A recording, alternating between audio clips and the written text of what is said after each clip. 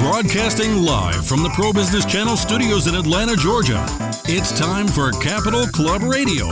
Brought to you by Flock Specialty Finance.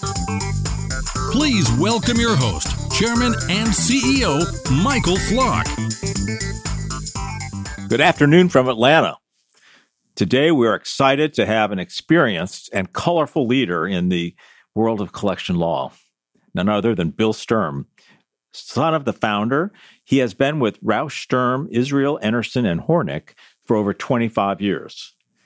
Bill started at the bottom of the company, putting away files, and has worked in every department after that. He earned his way to the top, became executive director, and now is chief operating officer. He has overseen the firm's operations for the last 10 years.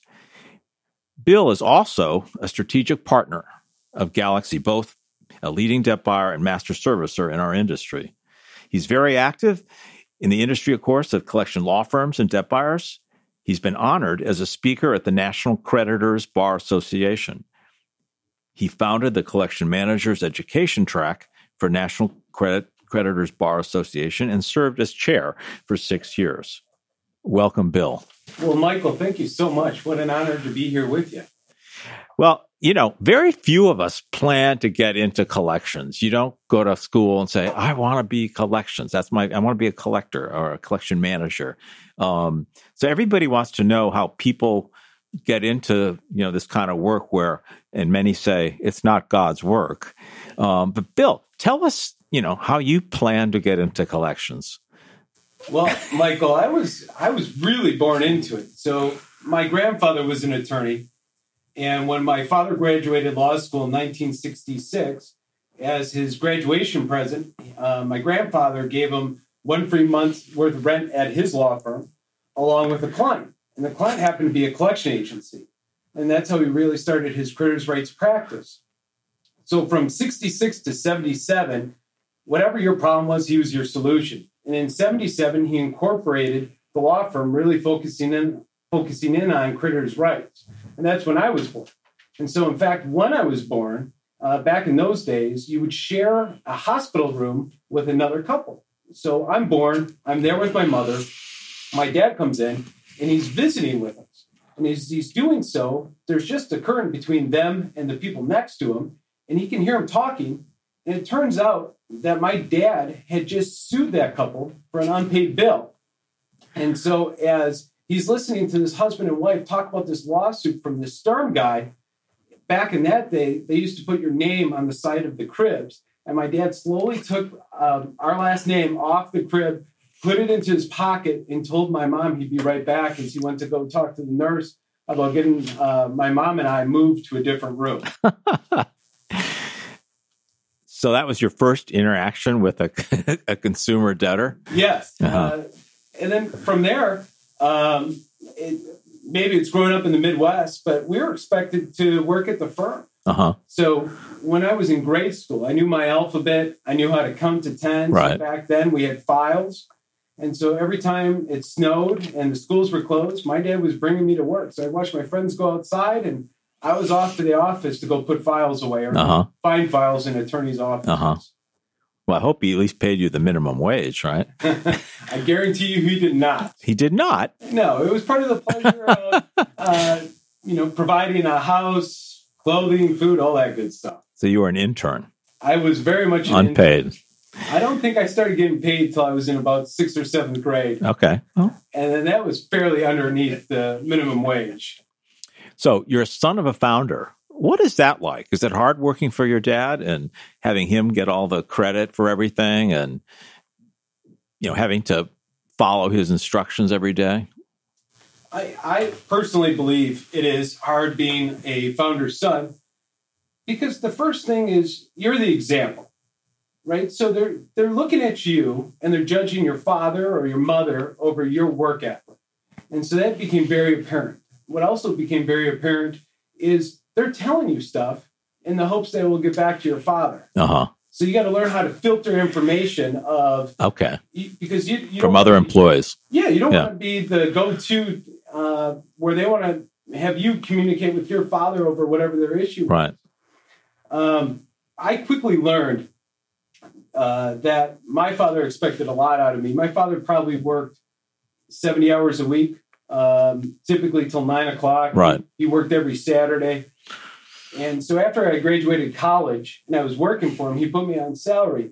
And at one point he grabbed me and he said, Bill, I put you on salary not for you to work 40 hours. I'm expecting a lot more out of you. and so he taught me along the way that in order to be successful, in right, whatever you do, 8 hours a day wasn't worth it. 8 hours isn't even close. Yeah. So he expected not only that you were there way more than 8 hours, but I worked every Saturday for a long time with him. So one of his, I guess, principles in life and in business is just hard work. And that gets you, what is that, 80% of success in his mind, or what? Yeah. So for my father, it was kind of interesting. So one of his good friends was Al McGuire, coach of Marquette University. Right. Obviously, won the championship for Marquette in 77. Mm-hmm. And so Al and him would have these conversations about actually the reverse. 90% of it is your mental toughness and your mental attitude. Okay.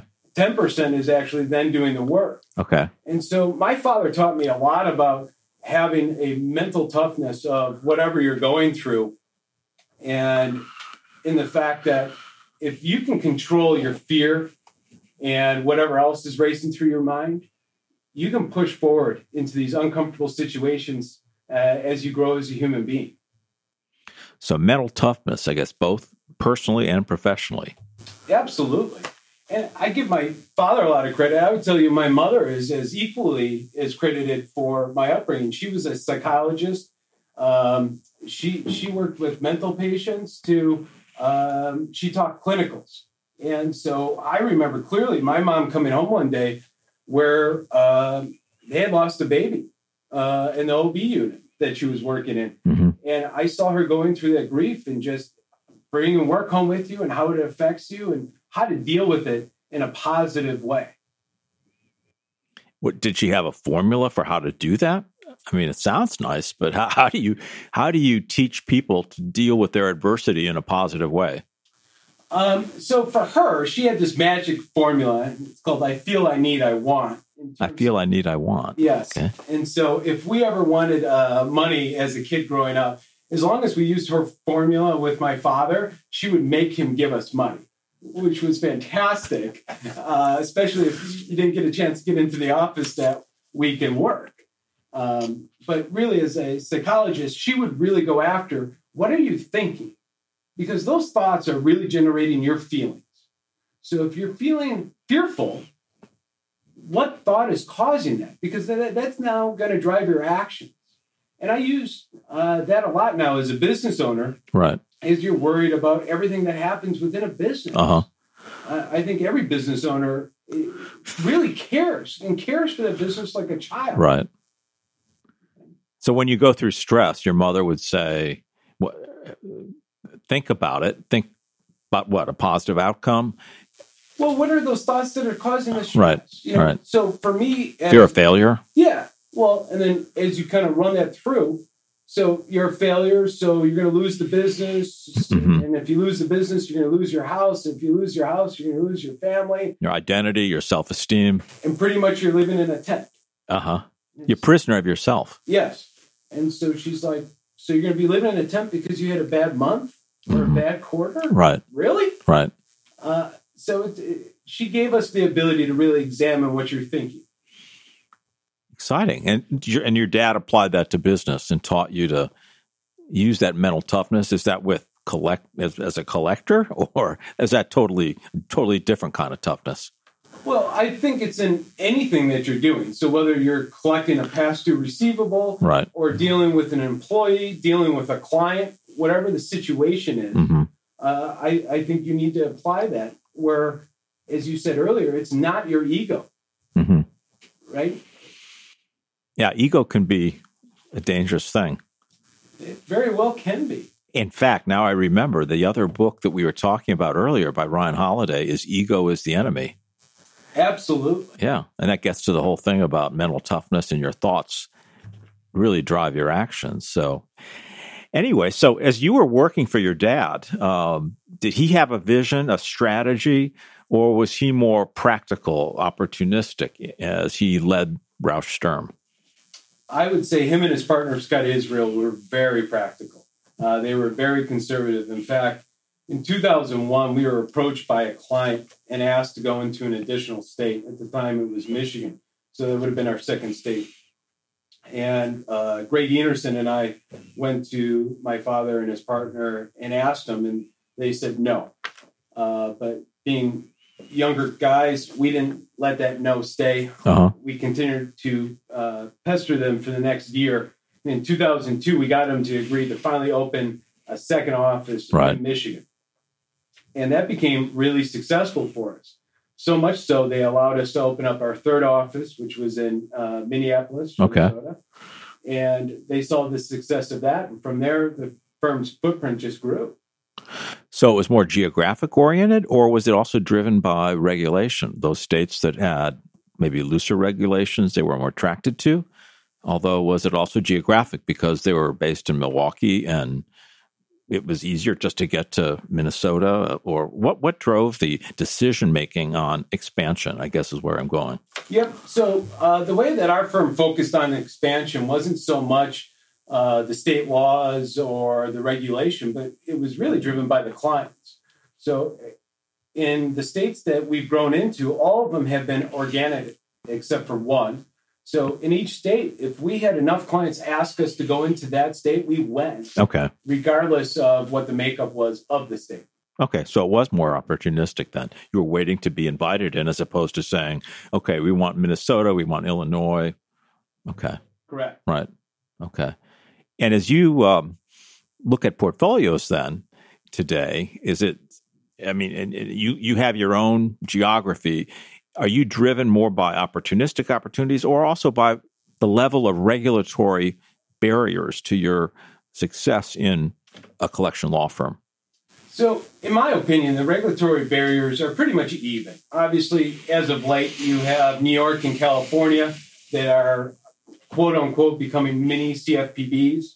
But in general, I think as you look at portfolio across all 50 states, it's really more opportunistic in terms of the type of debt, where that debt's been, and what you think you can do with it. Mm-hmm. And that's how we approach each buy. There are some asset classes that we would stay away from. We're not fans of the medical world and purchase medical. I actually think student loans in the upcoming years are going to get very interesting. We more focus in on installment loans and credit cards. Okay. Back to working for your dad now. During this period when you worked for him, what were some of your biggest successes and what were some of your failures working for your father? I guess you really got going, 2000? That's really when you graduated from, working as a student to working full-time as a part of a career, actually? So, we didn't have collectors in our law firm until about 95. Okay. So going through college, I was a bill collector. Right. And one of the things that I love about the way I was brought through the business is I had the opportunity to work in every department. And so as I graduated college, whether it was working in accounting or litigation and issuing lawsuits or following up on garnishments or calling the consumer and interacting with the consumer, it really gave me a nice foundation as I became then the executive director and today the COO of the firm. Right. As I look at the different areas of the business and how files move through it.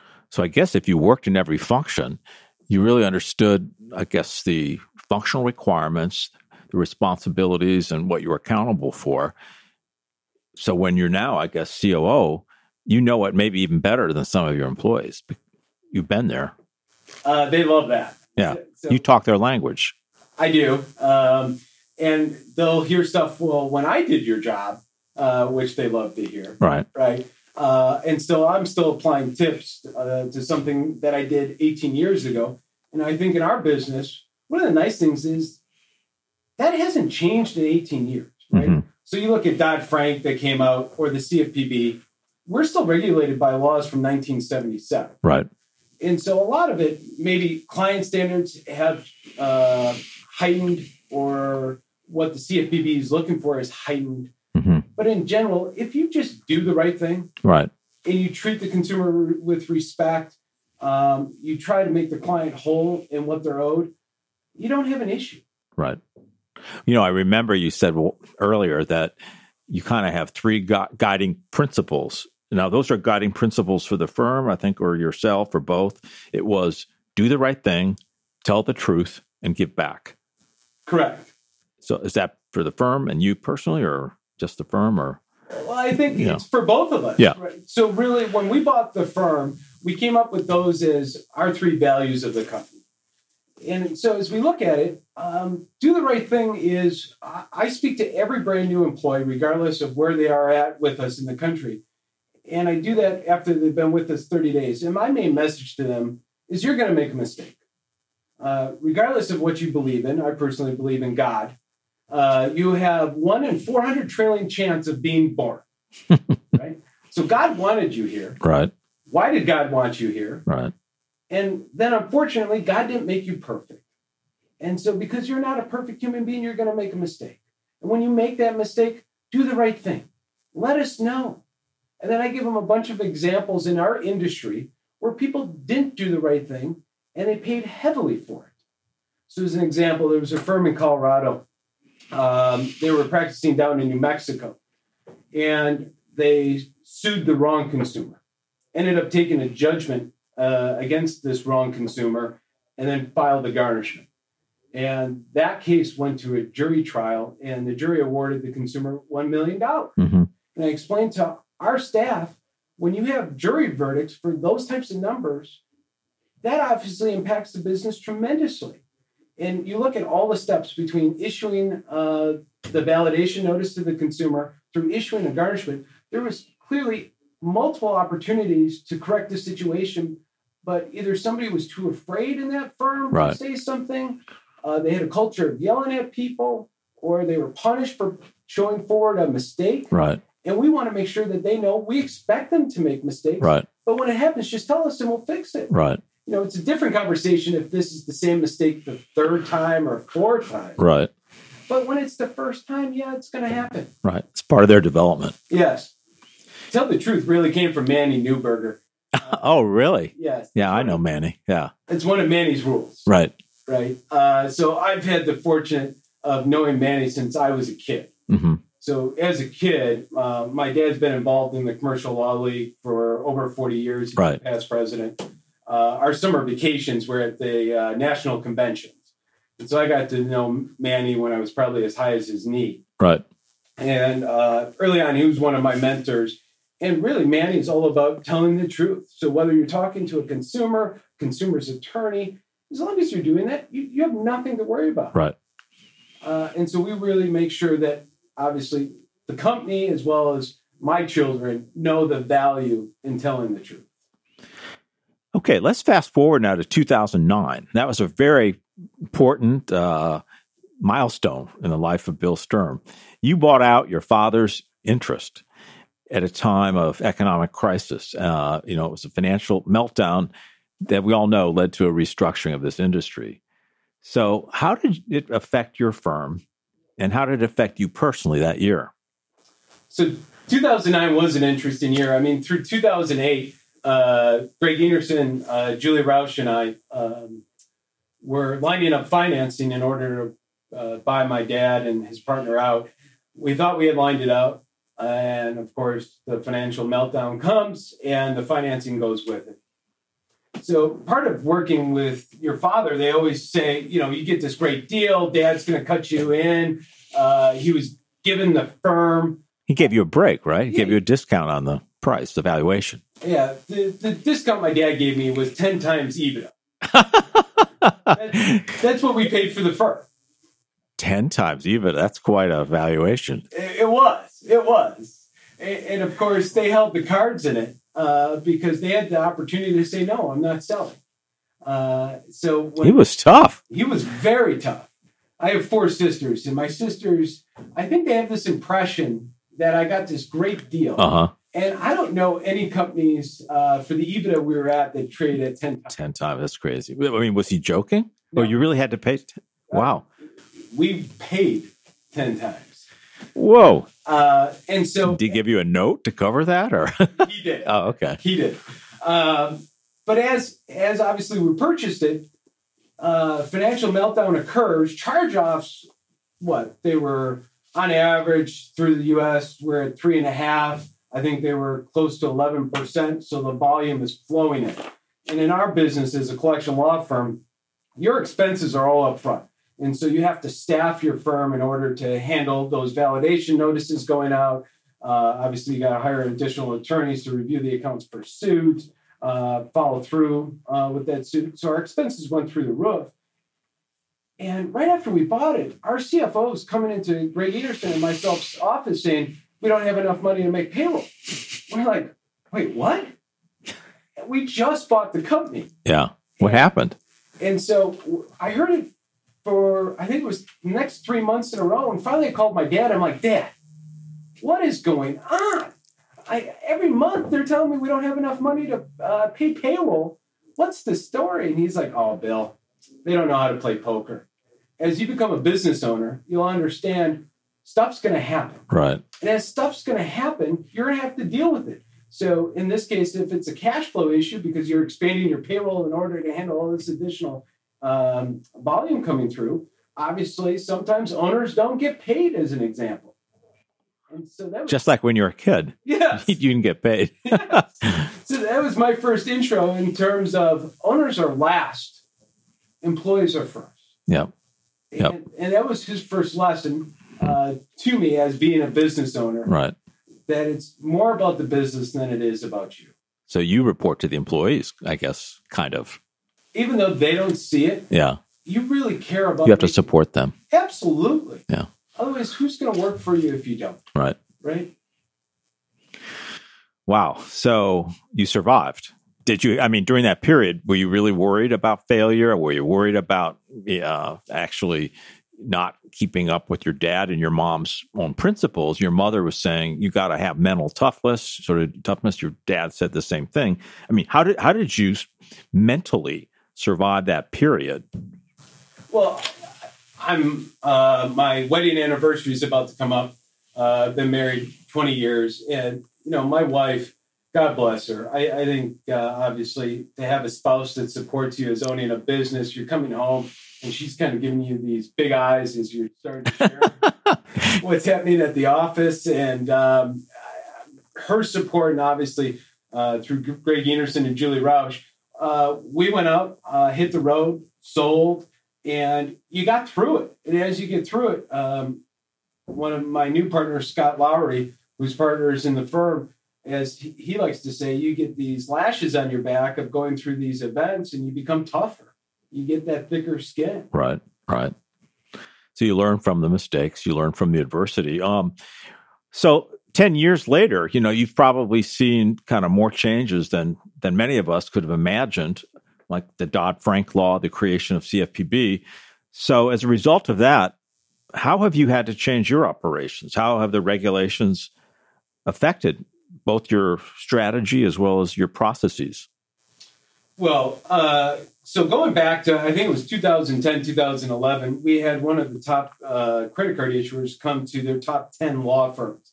And they got us all on a call and they said, we want you to be ISO 27001 certified. and they said, we all said, okay. And they said, we want you to do it in 6 months. So everybody hung up from that call, ran off and looked up what the heck ISO 27001 is. And everybody figured it out, went back to the client and said, look, there's no way we can do it in 6 months. And they said, understand, you can go a little longer, but we want you to be at least compliant. Mm-hmm. So we took the next 2 years. In order to be ISO 27001, you actually have to document every single process at the firm, put a risk rating to it, and then based off of that risk rating, have a measure to make sure your process is effective. So we did this 2010, 2011.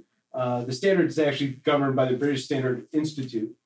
And so as Dodd-Frank came out, we were lucky because a lot of what the CFPB was looking for is, as they looked at our clients, is vendor management to make sure that even though whatever bank hired us, those consumers are being protected in our firm. luckily, we had all of those policies and procedures documented with risk ratings, with measures. And so we welcomed it. I mean, again, our laws are from 1977. The CFPB has this notice of proposed rulemaking out. We're really hoping these laws come into effect because it'll be easier, in my opinion, to communicate with the consumer, which is what we want to do. Mm-hmm. And the laws that we have today don't allow us to engage them the way the consumer wants to be engaged. So how do you get around that? Today, it's asking the consumer. So, for example, I can't email a consumer unless they give me their express consent to email them, which is how the world today wants to communicate. And so we're excited about these rules. There's a lot of good people in this industry. I think everybody wants to follow the rules. There's some bad actors, but I would call those guys felons. They're going to break the law regardless of what the rules are. And I think the core of this industry just wants to understand what the CFPB would like, and we'll all follow it. And in fact, welcome it. How did all these changes, especially in regulation, affect your profitability? So for us in the industry, 2012 was a very good year because we had all of those accounts in-house from 2009, 2010. And then in 2013, banks stopped writing loans because of all of the charge-offs they had just taken over the prior years. Right. And then you had Dodd-Frank come out where nobody knew what these new rules were going to be, so they just plain old stopped. So 2013, 14, it was very dry in our industry. I know, yeah. I heard one gentleman who's been in the industry a long time call it the dark ages. And then, of course, obviously, as people started to understand what the CFPB was looking for and banks started writing loans again, we're excited about the future. Very great tale, Bill. So looking forward in 2020, what's your plan for the firm and what's your vision going forward? So for us, as I just said, we're really excited about the CFPB's proposed rules. We think being able to meet the consumer where they want to be met is goal number one. So if the consumer wants to communicate with us electronically, we're excited about being able to offer that to them. So as we look at 2020 and 2021, is being able to make sure that we're technology there with the consumer in offering the channels in which they're asking for. In terms of the firm, we'll continue to expand our footprint. We have clients that constantly ask us to go into additional states, which we're excited to do. So if everybody, though, has these same rules, and everyone does in this industry, how do you differentiate Roush Sturm in this environment when your behavior, there's a framework, and you have to stick within that framework. So how do you show the market that you're different? So I think for us, it's always been the ability to invest before the clients ask us to invest. So as an example, we had a compliance department before a single client asked us about having a compliance department. Okay. In fact, in 2019, we invested another $2 million just into our compliance department in additional software, additional positions in order to make sure, as we call it, compliance is table stakes. You either have it or if you don't, and if you don't have it, you're going to be out of business, period. And so for us, we'll continue to invest, whether it's into people, technology. I'm a big fan of BI. I also am very interested in some of the behavior modeling that's out there. Mm-hmm. A lot of us rely upon scores in order to understand the consumer situation. And I think with AI and the ability to start to model the consumer's behavior is very exciting. Great. Wrapping it up here, though, what's your outlook now for Roush Sturm in this new strategic alliance that you've created with Galaxy Asset Management? They're both a debt buyer and a master servicer. So how does that fit into the Roush Sturm strategy going forward? Well, I think one of the biggest issues as a collection law firm is the variability of your placements. So every month, our placements can fluctuate as high as 30%. And so for us, that makes staffing a very difficult job because at what level do you actually staff for? And so with this alliance that we have with Galaxy, it's a way of flattening out our placements every month. So that, of course, allows us to provide better service to our clients and making sure that we're staffed for those higher watermarks as the files come through. The last question I always like to ask our guests here, what's on your nightstand? What's one of the favorite books you've read recently? Oh, gosh. So this is one of the things my father taught me. My father is a huge reader. So his idea of a good vacation was anywhere around a pool and a book. And so I'm an avid reader. So I love Boys in the Boat. That was a great story, yeah. I've recently... All about teamwork. Yeah. About teamwork. It's a rowing team that went through a bunch of adversity getting to the Olympics. Brene Brown, a phenomenal professor. I haven't read that book yet, but I have it, yeah. Okay. What's the lesson there? Being vulnerable. So my partner, Scott Lowry, is incredibly good at this. And in being vulnerable, whether it's with your spouse, with your partner, with your employees, and the closeness that you can build by sharing what's really going on. That's what vulnerability means in your life, sharing what's going on with your friends, your parents, or your family, and I guess your customers too. And not being worried about the judgment they have as you share that with them. That's tough. It's very tough. Mindset by Carol Dweck, phenomenal book about a growth mindset, fixed mindset. Okay. And for me, I've always been a big learner. I foolishly thought after college education was done. And today, whether it's a podcast or a book, I'm always trying to enhance myself. Your education just began when it finished. That's the formal one finished. Well, thank you, Bill, for these wonderful stories about your life, your business, the lessons learned from your dad. You had a great mentor with him, and his principles obviously have guided you through some of the good times and bad, and set the stage, I guess, for the future also for Rausch Sturm. But for the last decade, you've accomplished some great milestones at your firm, and we look forward to hearing about the next years together, especially with your new strategic alliance with Galaxy. Thank you, Bill. Thank you, Michael. Appreciate it. Thank you for joining Michael Flock and his guests on the Capital Club Radio Show. For more information on future interviews, please visit us at flockfinance.com. This program is brought to you by Flock Specialty Finance, where clients are provided knowledge and insights to help them grow their business in complex and risky markets. Flock is more than a transaction.